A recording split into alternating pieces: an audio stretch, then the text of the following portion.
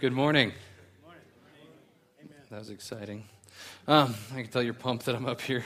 Don't worry, you get Tom back next week. I'd like to state for the record before I get going that it is after 10:45, so if I get any, you went long, not my fault, you can take that up with other people. Actually, you can talk to me about it. I'm leaving in a couple weeks. Whoa. Man, this is wild. It's true. This is my last preaching Sunday. Just so you know, Tom said it before, I'm not gone yet. It's not like I'm going to preach and the truck's out front and we're booking it out of here as soon as I'm done. It's not going to go that way at all. But we are going to be leaving. My dad and I will be heading down to Little Rock, Arkansas on the 9th. And yes, we are moving to Little Rock, Arkansas. It's going to be, I heard it's warm there. I don't know if that's right or not, but... Seth, could you fix that hum? Thanks, man. This is going to drive me nuts. This is what happens when you put a sound man preaching, not in the booth. But, there it is. That's better. Thank you. So, we're going to be heading down to Little Rock, Arkansas. I'm going to be in a church planting residency, and the Lord has led my wife and I to move to Boulder once we're done there to plant a church. So that's the plan. We'll see what happens. We're excited about that. Lots of good things going on. But, as I was preparing the message for today, I was like, do I talk about church planting? Do I talk about mission? Do I talk about... I really had no idea. Because usually what makes it really easy about teaching here at this church is we do what's called expository preaching. We preach usually verse by verse through the Bible. So it's like, this week I get to preach on demons. You don't have a choice. Or whatever the week happens to fall. But this week I got to pick. Tom was kind enough to give me free rein to say, preach on whatever you want.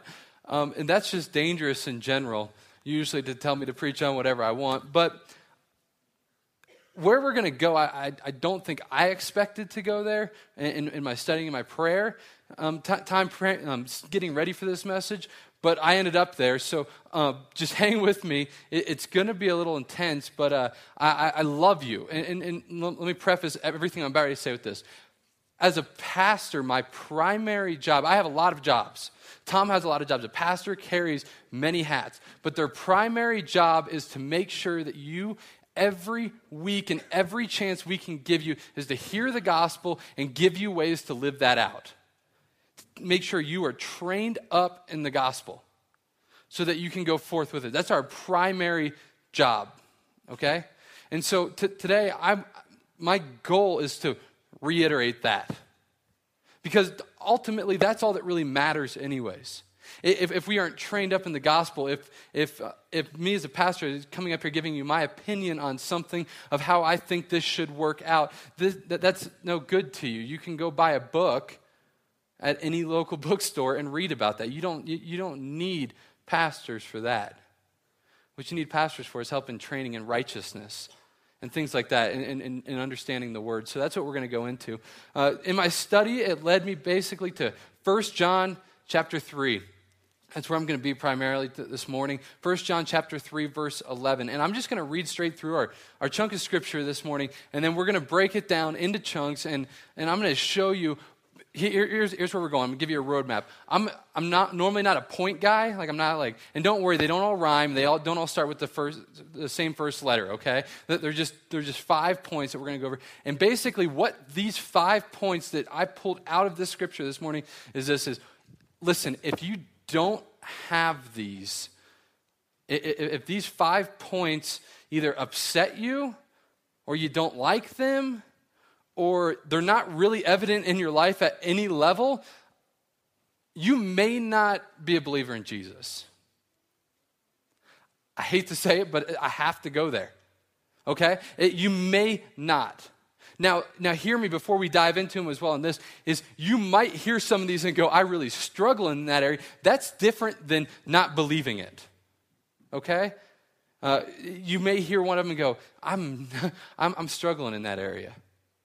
That's a good place to be. That's why we're preaching. That's why we're talking about it, is so that we can build one another up to deal with those things better, to work on them, to build ourselves more in Jesus into his likeness, okay? So let's read the scripture and let's get to work because I've got a lot to do in a short amount of time. 1 John chapter 3, verse 11. For this is the message that you have heard from the beginning, that we should love one another. We should not be like Cain, who was the evil one and murdered his brother. And why did he murder him? Because his own deeds were evil and his brother's righteous. Do not be surprised, brothers, that the world hates you. We know that we have passed out of death into life because we love the brothers. Whoever does not love abides in death. Verse 15. Everyone who hates his brother is a murderer, and you know that no murderer has eternal life abiding in him. By this we know love, that he laid down his life for us, and we have to lay down our lives for the brothers. But if anyone has the world's goods and sees his brother in need, yet closes his heart against him, how does God's love abide in him? Verse 18, little children, let us not love in word or talk, but in deed and in truth. By this we shall know that we are of the truth, and reassure our heart before him. For whenever our heart condemns us, God is greater than our heart, and he knows everything.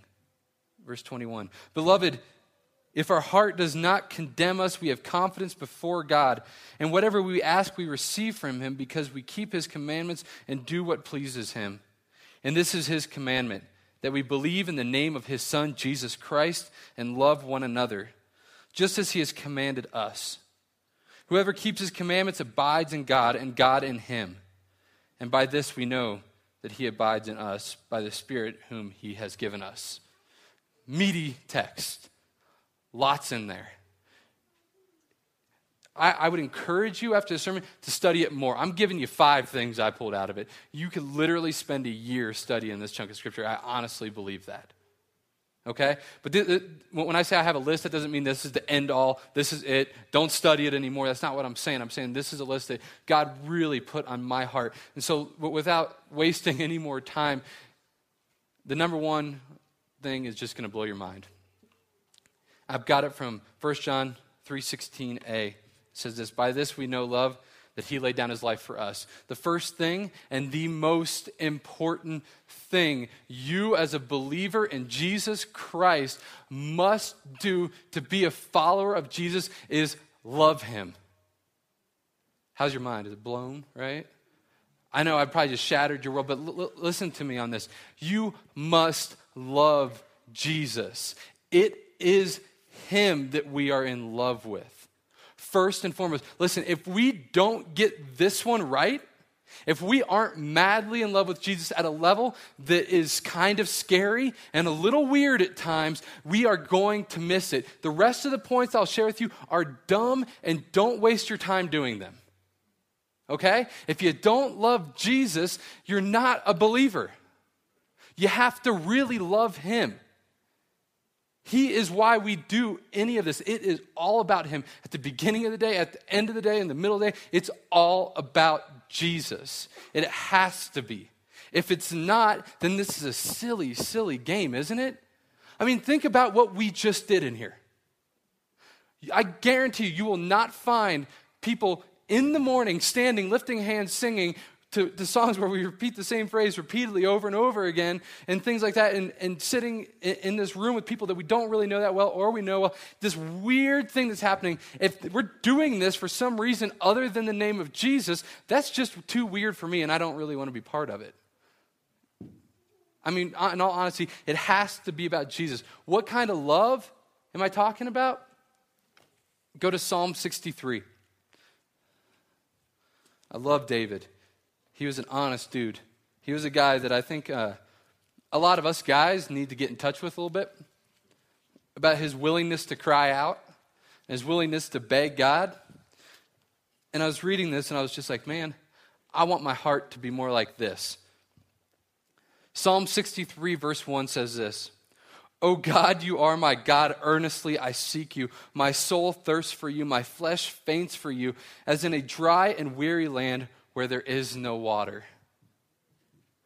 That's the kind of love I'm talking about. I'm talking about the kind of love where your soul, if you haven't been with Jesus recently, that it cries out, that it's like your mouth, like mine right now, and I don't know where my cup of water went. I lost it again. It is crying out for water.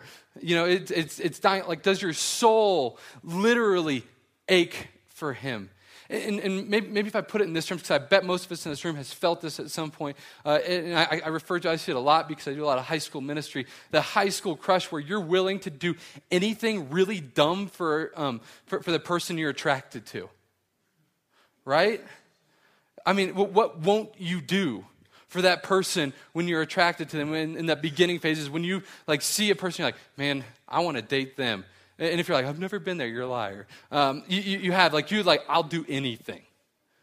Right? You're like, you want your car washed? I'll wash your car.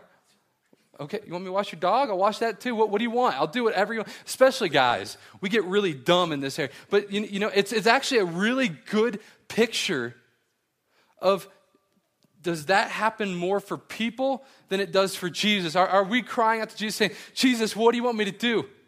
I'll do it. I'm here. I'm madly, madly in love with you. And to a level that should freak people out at sometimes. Right? I remember when I first became a Christian, I was really trying to grasp this more. And I was trying to work it through my head. And this might be a surprise. I'm a pretty emotional dude. I cry really easily. I don't know what that's about. I've tried to beat it out of myself repeatedly, and it just won't go away. But like when it finally started dawning on me, it would turn into these times where I'd be laying in bed at night, and I would take my Bible, and like all I could do was like hold it. Because if I read another word about Jesus, I would break down and lose it. And I'm not saying that because like how great I am. Like, listen, that doesn't happen every day. But it needs to. It needs to be more of a heart cry that comes from my soul out into this world saying, Jesus, where are you? I love you. Just like David. I mean, read through the Psalms. You got to love the guy, how insane he is. Because one minute he's crying out how much he loves him. One minute he's saying like, why have you forsaken me? Oh God, I don't know what's going on. And then the next minute, it's like, oh, you're so good. He's as schizophrenic as anybody you'll ever find in the Bible. Read him. You'll see that young, crazy kind of love that he had for Jesus. I mean, a deep love that at times doesn't make any sense, right? Isn't he the one that said, I will be even more undignified than this before the Lord? Because he's dancing naked, right? That's crazy love. Jonathan Edwards said this about our love for Jesus, and I love it. It really, he's one of my favorites, and he said this: the true Christian takes delight in Jesus, a delight that is often palpable and contagious. Is your love for Jesus palpable? Can you taste it? You ever notice how the Bible uses a lot of words like that? Palpable. It will go into taste and see that the Lord is good. Is your love for Jesus palpable? Can you taste it? Can you feel it? Does it give you cold chills down your spine when you think upon him? And the second part, he said, it's contagious. It's contagious. It's not something where people go, no, that's not what I want. It's a beautiful love. The question I asked myself when I was studying this week, I found it in 1 Peter 1:8. My question was, would Peter say this to me? I hope so. I'm not sure. I have to ask him someday. I'll find out.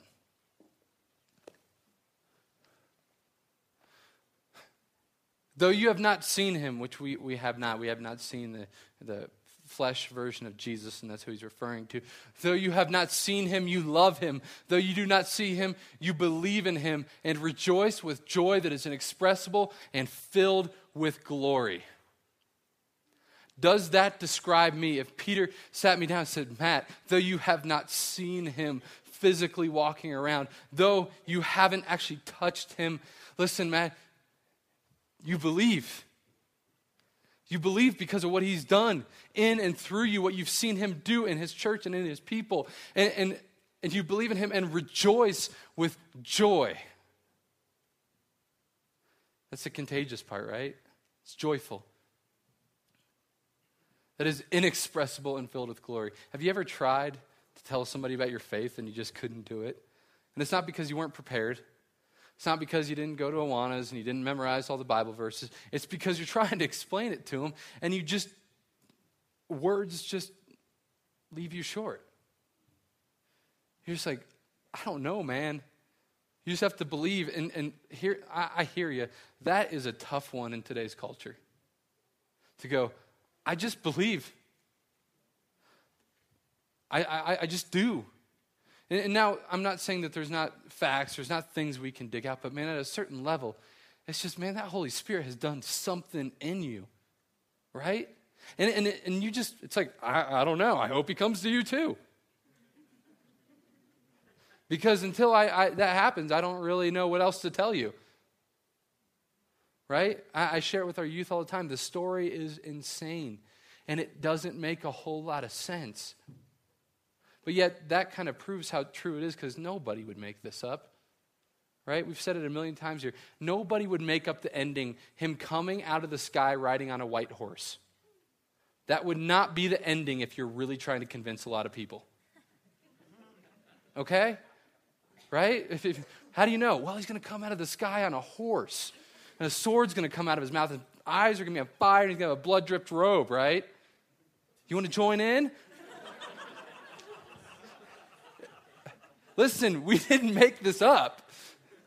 I'm sure we could have come up with something better. But it's inexpressible.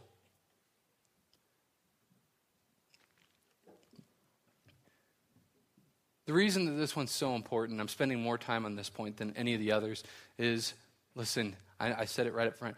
If you don't get this one right, if you don't love Jesus, nothing else I will share with you should matter until this is dealt with. Nothing else. If you want a thesis for this sermon, if you will, it's this. You're sitting here going, man, I love Jesus, yes. I'm in love with him. I mean, and I'm sure all of us are sitting here going, yeah, it could be more, right? I mean, if you're not in that boat, well, I don't really want to talk to you. But if you're sitting here going, I'm good, then I think you got some stuff to work through as we go through this. But if you're sitting here going, yeah, I love him, I need to work on him more, good, I'm in the same boat, let's be in there together. But hear me on this. The thesis for this whole thing is that if you love Jesus, you will be compelled to love the things that he loves. So you're going, okay, I think I love Jesus. How do I tell? How do I know that I love Jesus? I'm telling you, you will be compelled to love the things that he loves most. And so the rest of my points are 4 things that I think Jesus is really in love with. And these should be markers for you to be able to go, yeah, I love that too.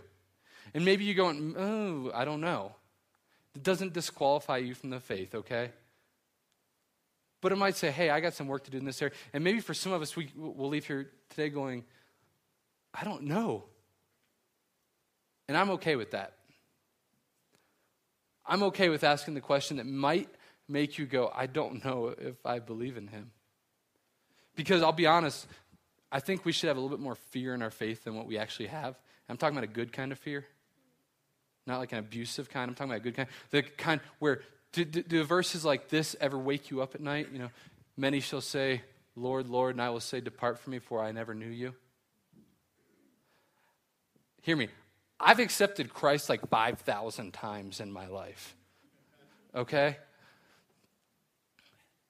Don't hear me saying I'm unsure of my faith. I know that I am saved. I know that the Holy Spirit has fallen me. I know that he's moved my heart and changed my attitudes and my affections towards Christ. But those things scare me to death. In a good way, it reminds me that he's in control. So I have no problem asking those questions.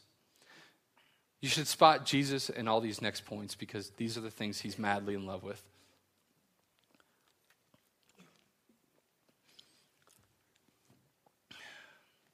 The second one is this. You hate sin. Do you hate sin? And the second part to it, there's kind of like subline underneath of it. It says, do you hate sin?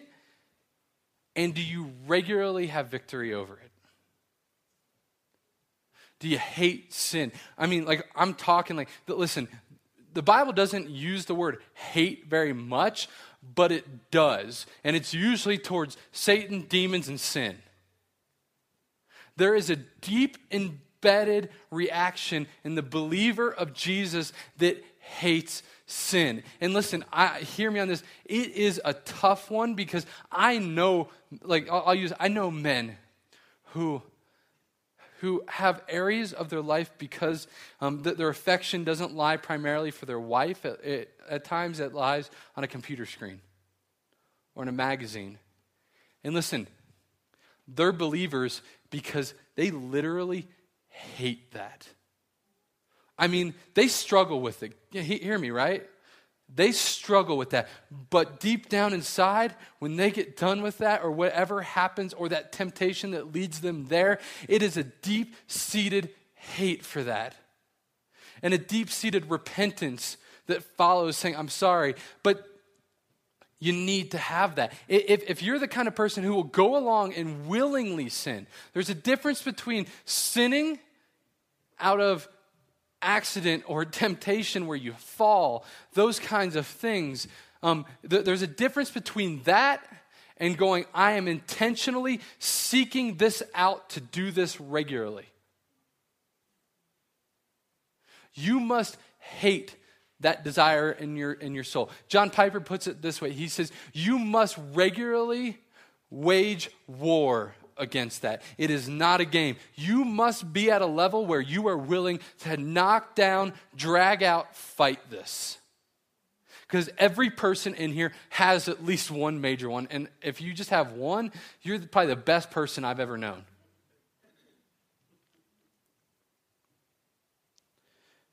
I got this from 1 John 3:12 in our text. Can you bring that up, Brian?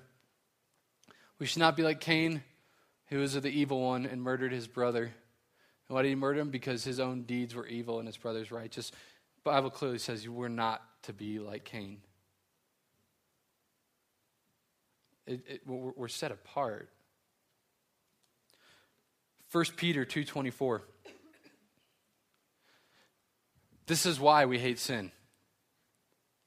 He himself, who's himself? It's Jesus, right? He himself bore our sins in his body on the tree, which is the cross, that we might die to sin and live to righteousness. By his wounds you have been healed. If you are madly in love with Jesus, right? That's where we started out. If you're madly in love with Jesus, the natural response is anything that hurts him, you will hate. Anything that is contrary to him, you will despise. Anything that goes against Jesus and his word, you will remove yourself from. Right? Because he bore it. And I'm starting to grasp this a little bit. Not completely, like I'm starting to get it more and more every day now that I have a child. Whereas I understand this where if somebody were to hurt my daughter, I would want to hurt them. I'll be honest. You touch my kid, I'll drop kick you. That's just how it's going to go, right? Dads, anywhere else, like you can say amen to that. It's okay, right? Right? It's a good thing, but it needs to be that deep embedded, I will wage war against anything that goes against my Savior. Because get this, I'm called to love him more than my daughter. I don't get that one yet. I'm trying, but I'm called to love him more.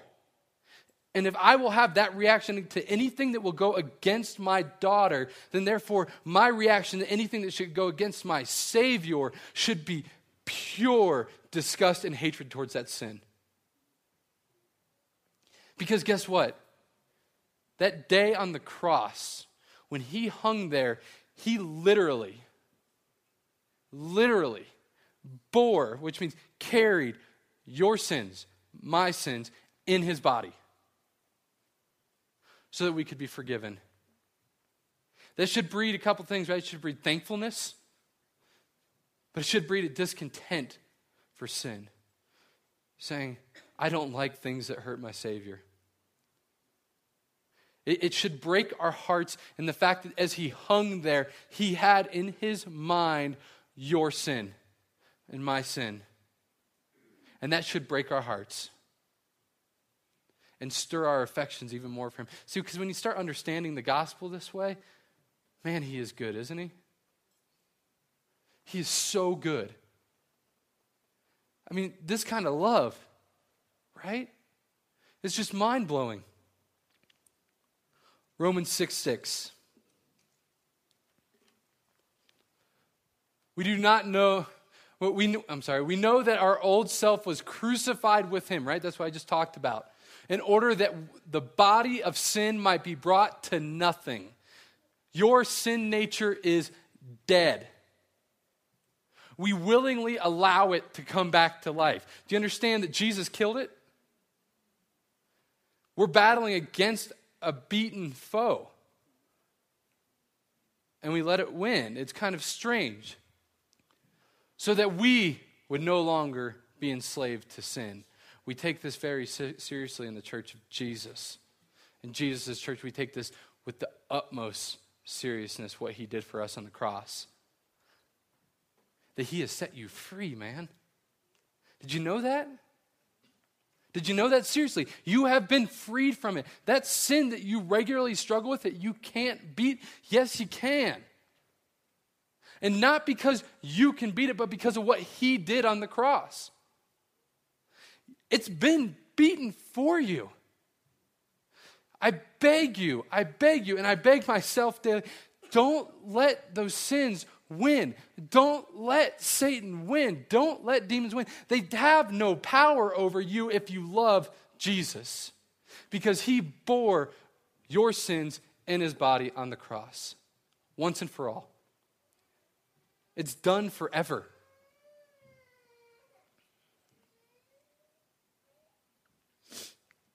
My third point is this. You should love God's word. Are you madly in love with God's word? And I can see some of us right now going, man, I do not read my Bible every day. It's not necessarily what I'm talking about. That's a great discipline, and you need to work on that. Being in the word daily is a good thing. And we all need to be there.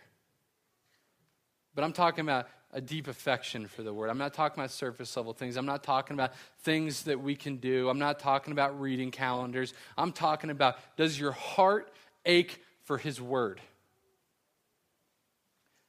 Do you ever, when it gets bad, and trust me, this one's convicting on me. Here, I'll lay it out. I had a bad day. Do I go home and have a beer and watch TV because I had a bad day? Or do I open my Bible and study it because I had a bad day? And Jesus has something to say about that. Do I ignore those things and ignore his word and just, short memory, right? Or does his word encourage me to embrace those things and deal with them? This is hypothetical. I'm not. My wife and I are very good right now. My wife and I are having struggles. Do I find it here, or do I go to one of my dumb buddies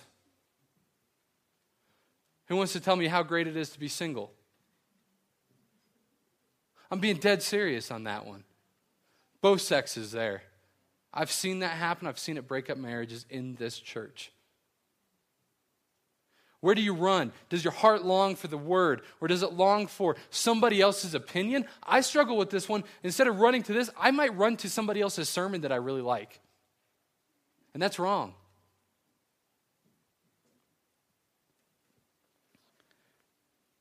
I got this from 1 John 3:24 in our scripture. Whoever keeps his commandments abides in him, and God in him. And by this we know that he abides in us, by the Spirit whom he has given us. Okay, you might go, what does that have to do with the word? Who abides in you? The Holy Spirit, right? I want to read this to you. Who is the word? It's Jesus. John 1:14. And the Word became flesh and dwelt among us, and we have seen his glory, glory as of the only Son from the Father, full of grace and truth. The Word is Jesus. You love this because it is Jesus. You have to understand the Word of God, and I'm not trying to get too heady for you, but follow me on this. The Word of God is Jesus made flesh, incarnate is what we call it, right? It is him walking, breathing, speaking among us. When he came as a man, God left his throne in heaven and came as a man. When the Word became flesh, we love the Word of God because we love Jesus. Again, if you claim to love Jesus, you should love the things that he loves. And you should love what he is, right? Hebrews 4:12, let's go there.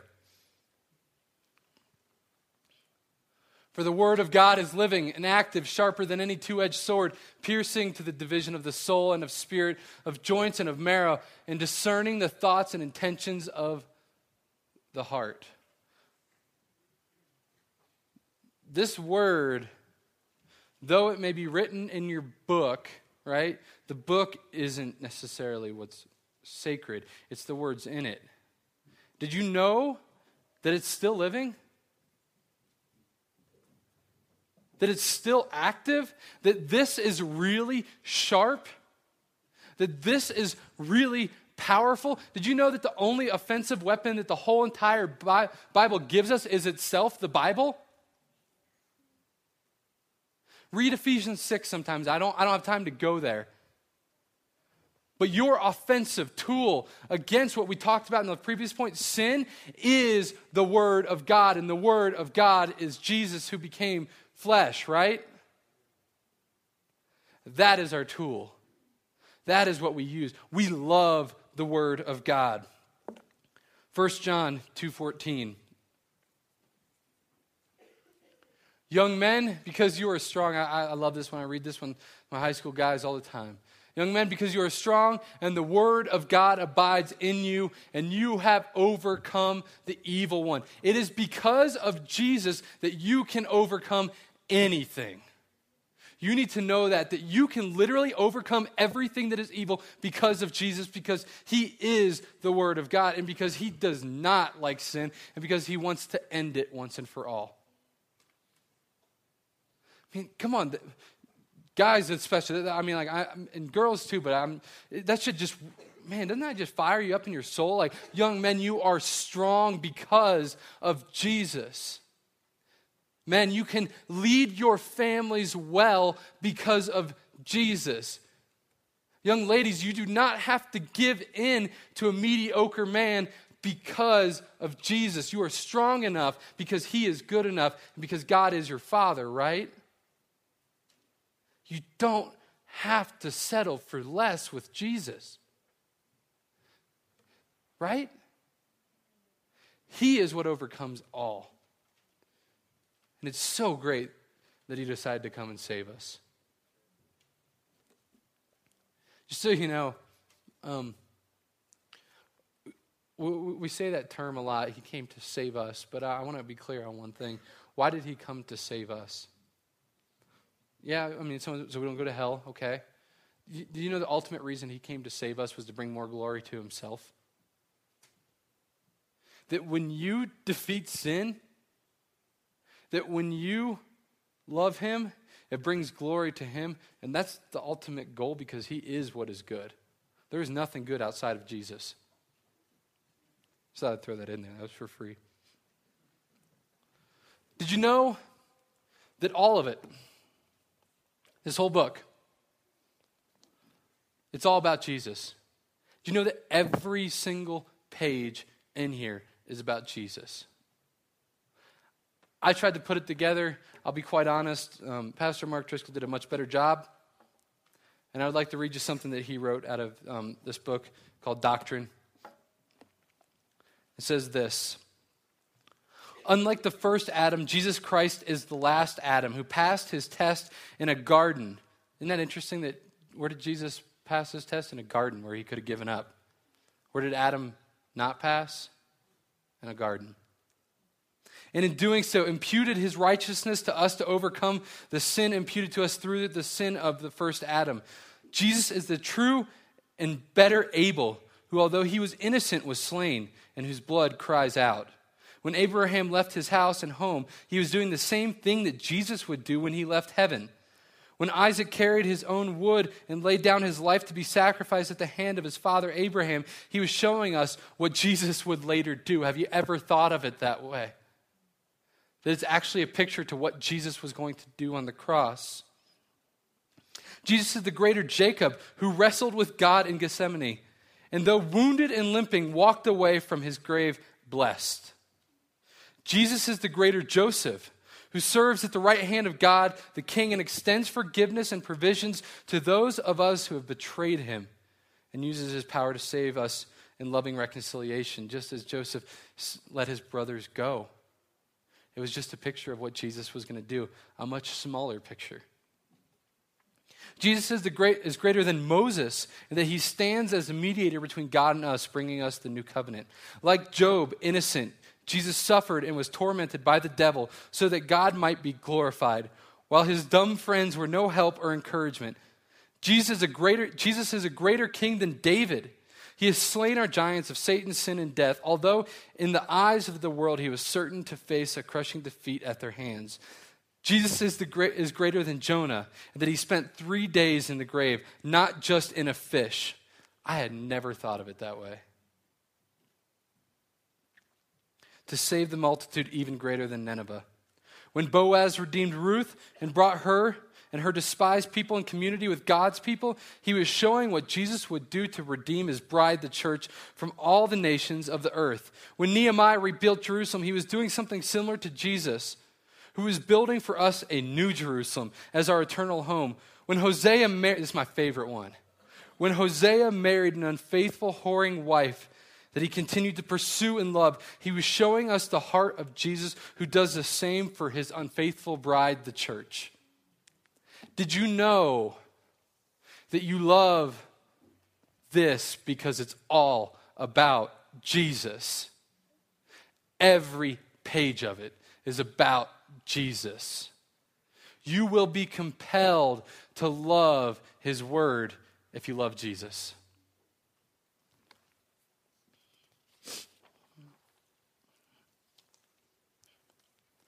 Fourth one, you love truth. Do you love truth? I got this one from 1 John 3:19. Let's read it. By this we shall know that we are of the truth and reassure our heart before him. We are of the truth and we should love the truth. I put a subtitle. What am I talking about specifically or in truth? I'm talking about you will be compelled to love sound doctrine. Good teaching. You will be compelled to not change his word around to suit what you want it to say. You will love truth. You won't view truth as oppressive, yet you will view it as something that is bringing life. Right? Trust me, in this church, we haven't, I just don't think that many people know, but we could take a lot of flack for things that we hold to be true.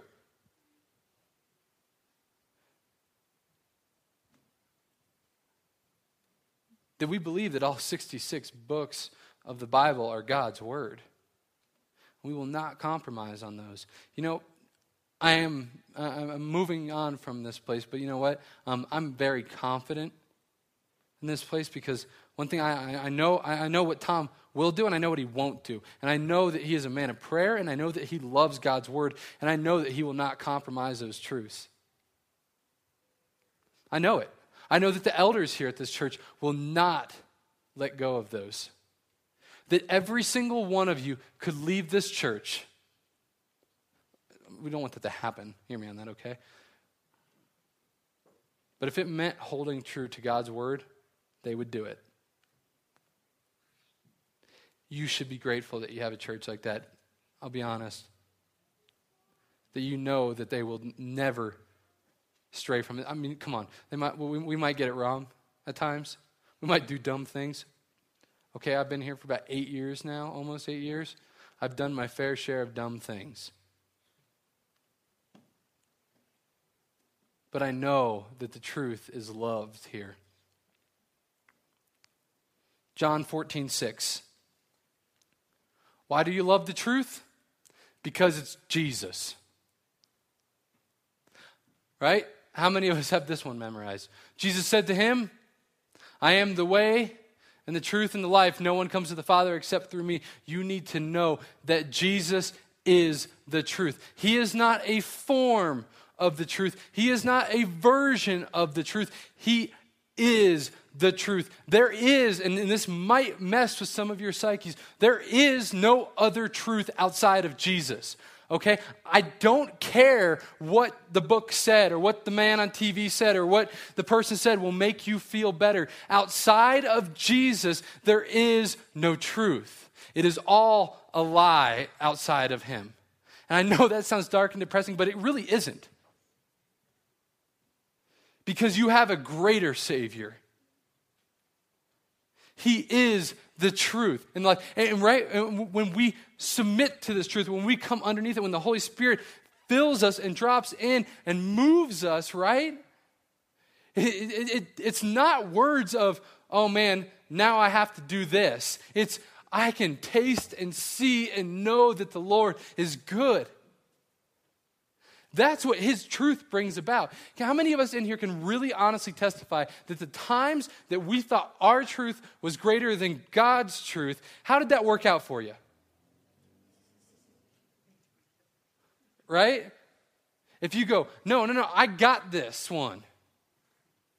I'm in control here. I've got this one figured out. I've been really studying this too, God, just to let you know. We might laugh, but that's the conversation we have. Well, Jesus, Oprah told me so. Sorry, I had to do it.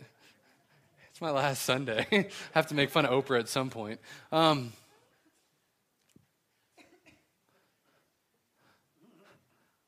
He is the truth. Listen, I can't say that enough. And you know, it breaks down to that inexpressible stuff that we talked about before. I can plead with you.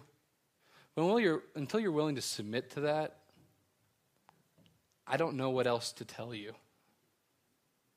Some of you, I'm going to guess that you're in a place where maybe submitting to this for the first time might be a really good idea.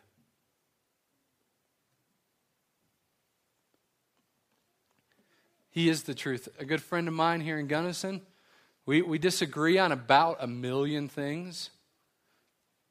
About 1 million things. But we are good friends, and he's a brother with me. Neil Cohen said this to me at one point. He said this. He said, listen, there is no path of truth that I found to make it to the top of this mountain. How many of us have heard that? I'm just finding my path to get to the top. He said, there is no path I ever found. Jesus came down off the mountain and picked me up and carried me. I never had the strength to walk anywhere. He is it. There is no path. Stop looking. He's standing right there. He's not requiring you to walk somewhere. He's not requiring you to go on some pilgrimage. He's not requiring for you to clean up, make yourself look better, stop doing all the things that the church people won't like. He's not calling you to do any of that. He's calling you to love him. And that's it. That's it. So remove that from your psyche now. Literally, in the name of Jesus, get rid of that junk. Because it's wrong. Because he is the truth. You doubt me? Man, I love some of the Old Testament stuff, man. Right now, my boys' small group, we're going through battles in the Bible where lots of people die. That's pretty much what we're studying. No real reason other than we think it's entertaining. And Jesus is always victorious somehow in them. I love stories like that. Right, Preston? Okay. You doubt me, what I'm saying? Isaiah 45:19 says this. I love it. I, the Lord, speak the truth. I declare what is right. Listen, he's not playing a game. He speaks the truth. He declares what is right. If anybody tells you that they can tell you the path, the right way, and it is not rooted in Jesus, they're a liar. And they're wrong. I'm sorry if that hurts you, but I would not be a good pastor if I did not say that. I mean, I love it. I don't know if that excites you. It's just like, there's certain times, in the Bible, it's like, oh, let's interpret this and see what this says and try to figure this out. There's certain times when he's like, I'm right, you're wrong, just do what I tell you to do. This is one of them. He knows what is right. I was joking around with somebody the other day when I read this. I said, it's the proverbial, why do I have to do this, Mom? Because I said so. That's it. And what I say is right. Right? The final one is this. We'll get you out of here shortly. You love Jesus' church. Do you love his church? This one probably fires up my heart secondly to the first one. Obviously, I want to start more churches, so it's a given, right? But what you need to know is this, is that Jesus loves his church. And if you claim to love him, you will be compelled to love his church as well. Ephesians 5:23. It talks about marriage. It's a great picture because we compare marriage and the church side by side a lot in the Bible. Here's what it says. For the husband is the head of the wife, even as Christ, who? Christ, we're talking about Jesus here, is the head of the church. His body and is himself its Savior. Jesus is the head of the church. Do you know who your lead pastor is? It's Jesus. Tom and the elders submit to the lead pastor, Jesus. Listen, hear me, I'm repeating myself and I know I'm not dumb. Jesus is the head of the church. How much does he love it? Verse 25. Husbands, love your wives as Christ loved the church and gave himself up for her. He is willing to die for his church. All of its jacked upness, I think I just made that word up, all of its, how weird it is and how goofy some of its people are. I'll just be honest, I can shoot straight with you. Some of us in here are just weird, right? And you might think I'm weird and I probably think you're weird. That's fine. But it's the body of Christ. And it's so crazy. It goes back to the thing. Listen, we couldn't make this junk up. You have people from every different walks of life sitting in here right now. And you're his church, and you should love his church, which means you should be loving the people sitting in here. And I'll be honest, and I will confess this to you right now. The number one people I struggle with is church people. I don't know why that is. But in all honesty, I can love those far from God who are doing some really messed up things. And I struggle with self-righteous church people. I mean, I seriously just want to throw down at times. I mean, some of you have been around long enough to witness this actually play out in business meetings, right? It's happened. And I need to repent of that. Because guess what? Jesus loves those people as well. In this church, I know, listen, there's a group that I'm leaving out here big time, which is the lost. And don't think I'm ignoring them at all. The reason I'm not going over that is because, guess what? I know every single week in this church that will be addressed. I guarantee it, and it needs to be. But, as Tom preached a few weeks ago, we need to love the older brother in the story of the prodigal son who's standing outside of the party and who won't come in. We need to love those people, and I struggle with that, and I repent of that before this whole church and before I go anywhere. Right? He loves his church. Let me put it this way for you. He loves his church so much that he died for it.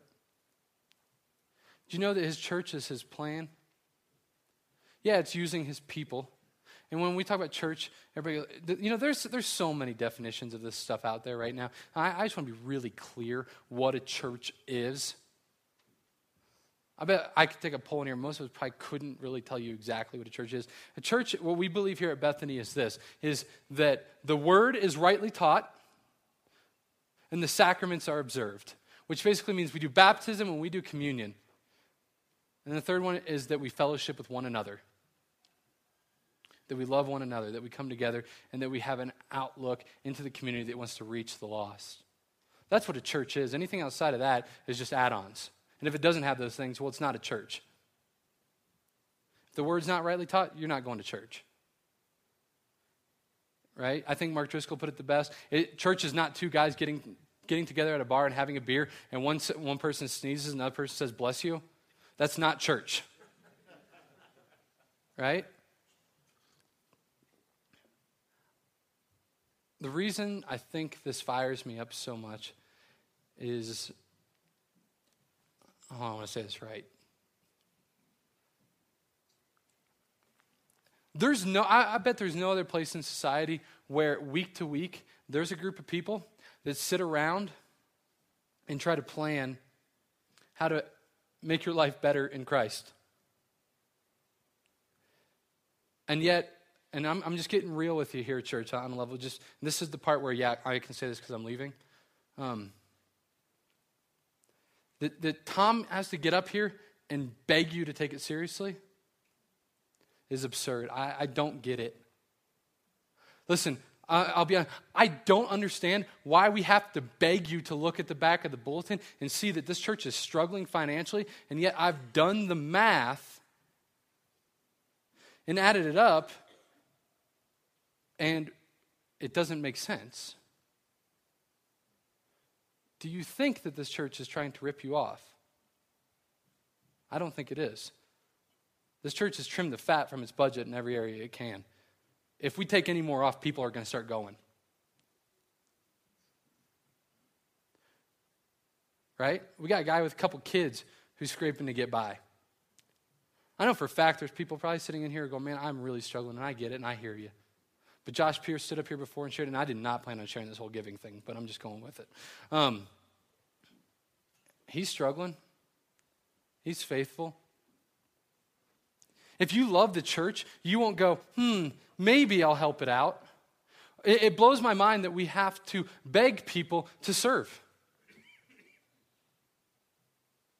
Listen, I can tell you if I put a sign-up sheet out there, I've been here for 3 years now, I know who's going to sign up to help. But the same 8 people every time. And some of you have been serving for years, and God bless you and thank you. Like I think of Dan. How long have you been helping out with Awanas?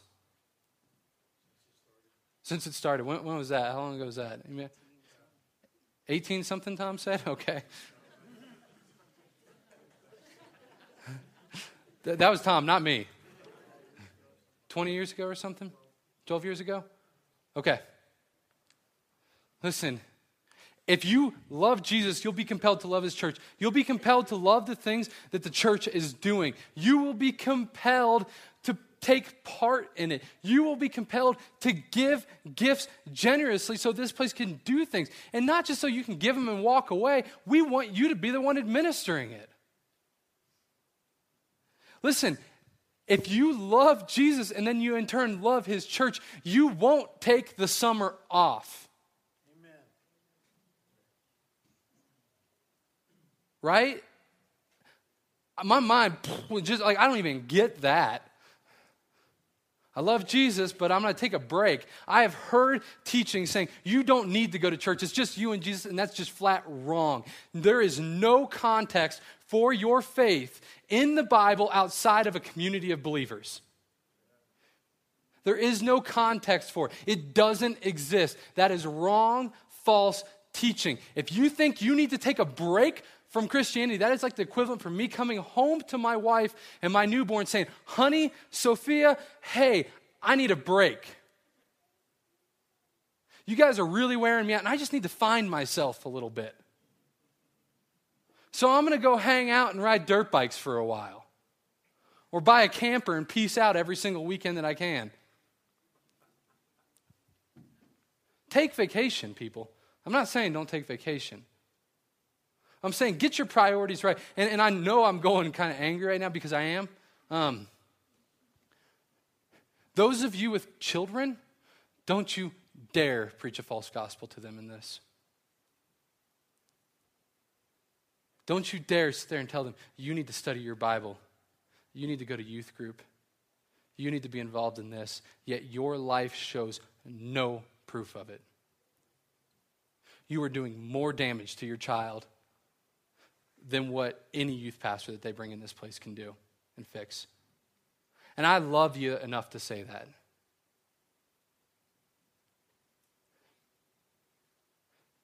Husbands, bring your families to church. Not talking to the wives. Men, bring women to church. Not so you can get a date. That might happen. That's a good thing. We're fans of that. Bring people to church. This thing hinges on you being obedient to Jesus and what he's doing. Men, lead well in this area. Church is of utmost importance. You need to be here. You need to have good leadership that you submit to. And that's a tough one for some of us. We have Bethany 101 next week. And you can go there and you can hear all about what we do and how we do it and why we do it. And there you'll hear this, is that our ultimate goal in this is deep accountability. John Wesley, really smart dude, wrote a lot of books, post-Reformation, time period, one of my favorite writers.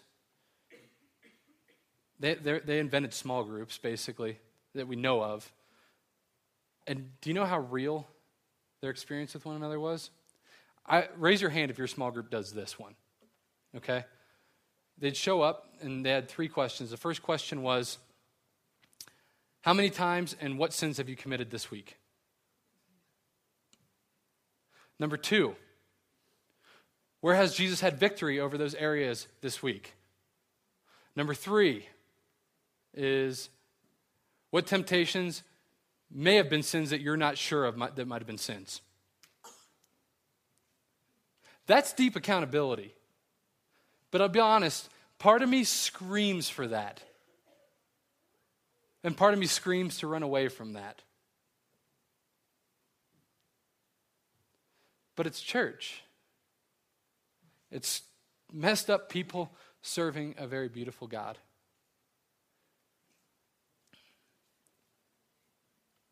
Pretty much done. So what do you do with this? What do you do with these 5 points? Well, if you're somewhere in the middle, if you're going, I don't know, I think there's 2 things you can do today. Like today. And I encourage you, don't leave here without doing them. Number 1 is repent. Repentance is just turning around saying, I'm sorry, God. That's what we're talking about. Saying, I need to love you more. I need to love your church more. I need to love your truth. I need to love your word. I've been caught up in so many ideas out there that maybe are different and contrary from your word, from your truth, and I'm sorry. I'm coming back to you. That's repentance. And the second thing you can do is rejoice. You can literally say, like, hallelujah, what a Savior. Right? You can drop to your knees and go, you are so stinking good to me that it doesn't even make sense. It doesn't match up. You're so good to me, Lord. Why have you blessed me like this? You need to rejoice in that. You need to be excited in that. You need to love in that. You need to be at peace in that.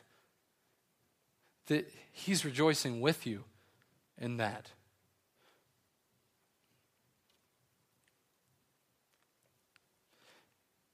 You know what the kicker is about this thing? Is not only does he love all these things and that we are called to love him, is that he sets the ultimate example for love. He sets the bar so high that none of us in here could ever say, I'm done. 1 John 4:10. For this is love, not that we have loved God, but that he loved us and sent his Son to be the propitiation for our sins. Not that we ever even loved him. And yet his love for you is so deep and so great. And what that big word propitiation means is that he absorbed, he took in the wrath of God that was set aside for you and your sins and bore them in his own body.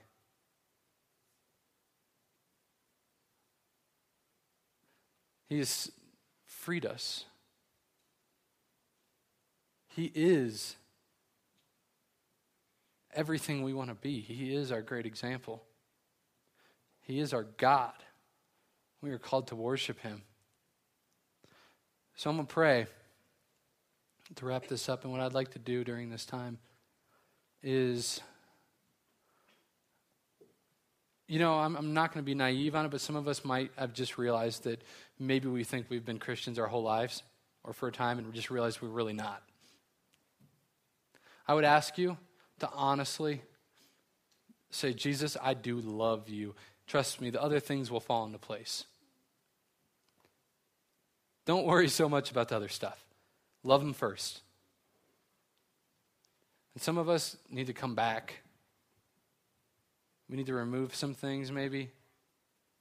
Get some good accountability, whatever that looks like. So I'm going to pray, and what I'd like to do is, when I'm done praying, Ryan's going to play, and Tom will be up here, I'll be up here, Bistro will be up here.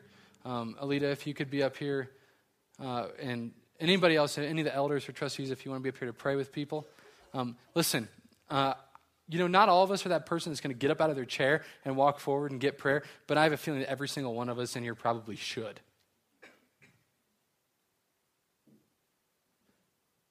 Even if it's just alone for a minute. So here's my charge to you, church, as this is my last sermon. Love Jesus. That's it. Let's pray.